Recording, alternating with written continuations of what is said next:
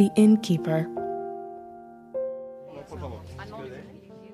Sorry, we're closed. The people in line groaned.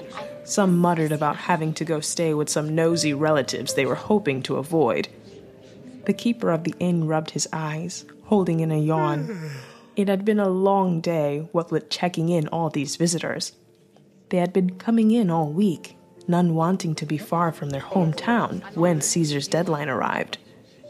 Everyone under Rome's jurisdiction had to return to their hometowns to be registered, per the imperial order.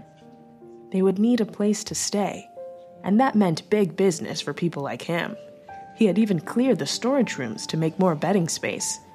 Bethlehem had not seen this large a crowd in years, but now he was surprised how many claimed the town as theirs.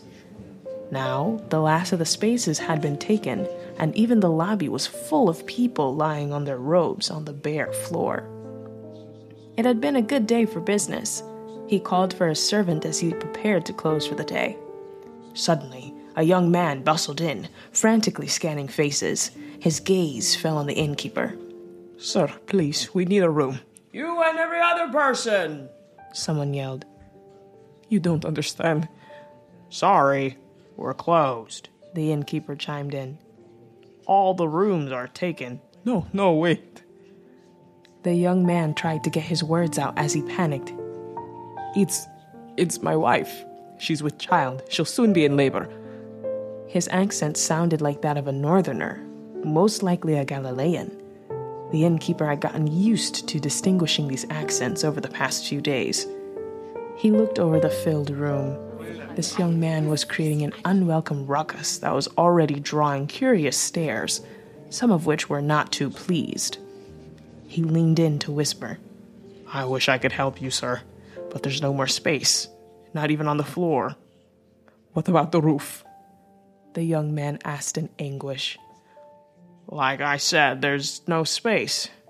Don't you have family in town you could lodge with? The desperate husband shook his head, glaring.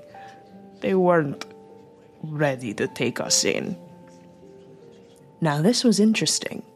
The innkeeper surmised that this pregnancy could have been out of wedlock, especially if the family were unwilling to take them in at such a crucial stage. But it was none of his business, and as long as he would get money out of the deal, he could not afford to have an opinion.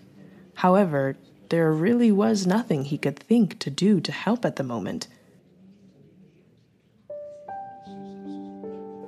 You could try other inns, he offered. I could get Ovid to help you find a good one. Ovid, his servant, hurried over.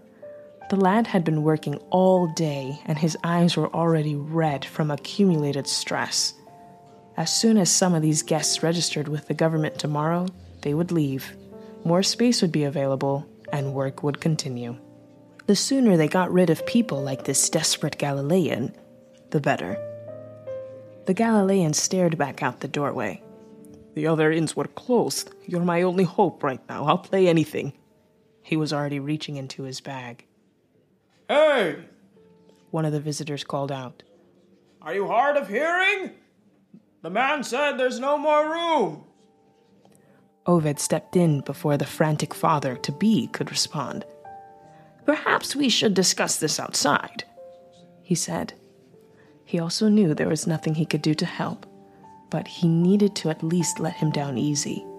He stole a glance at his master as he tried to lead the Galilean toward the door. Please help us, the Galilean insisted. I'll do anything you want. A cry rang out from outside, drawing stares.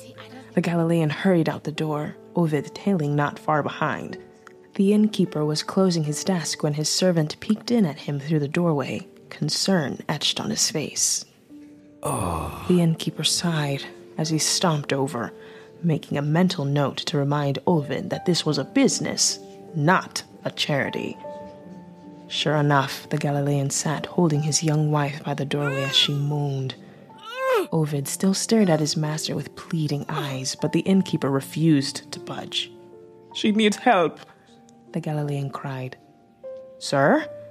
Ovid's voice broke in. What about the stable? The innkeeper had not thought of that.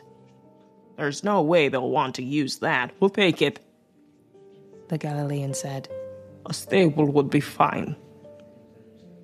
So they were desperate, he mused, and were willing to deliver her of this baby just a few feet away from the cow dung and the sheep dip. No matter, he thought to himself. Desperation was good for business. In fact, this was the part where he usually negotiated prices. But while he was a businessman, he was no monster. He shrugged. Ovid, you handle this. I'm turning in. And with that, he went in and took the stairs. What a day! A good night's rest was what he needed. Making his way past the lying bodies, he walked into his room on the corner of the roof where it always had been. His bed still sat in the middle, stately and rough. If Kezia were still around, it would have been neater, and he would have eaten a decent meal. Kezia. Any time he turned in for the night, the mostly empty room reminded him of her death last summer. He fell onto his bed and groaned. A thought popped in his head of how this would have been a perfect place for a woman in labor to give birth. But just as swiftly, he forcefully shoved the thought out of his mind as he plunged into dreamland. He had just about enough space for others, and he had rented it out.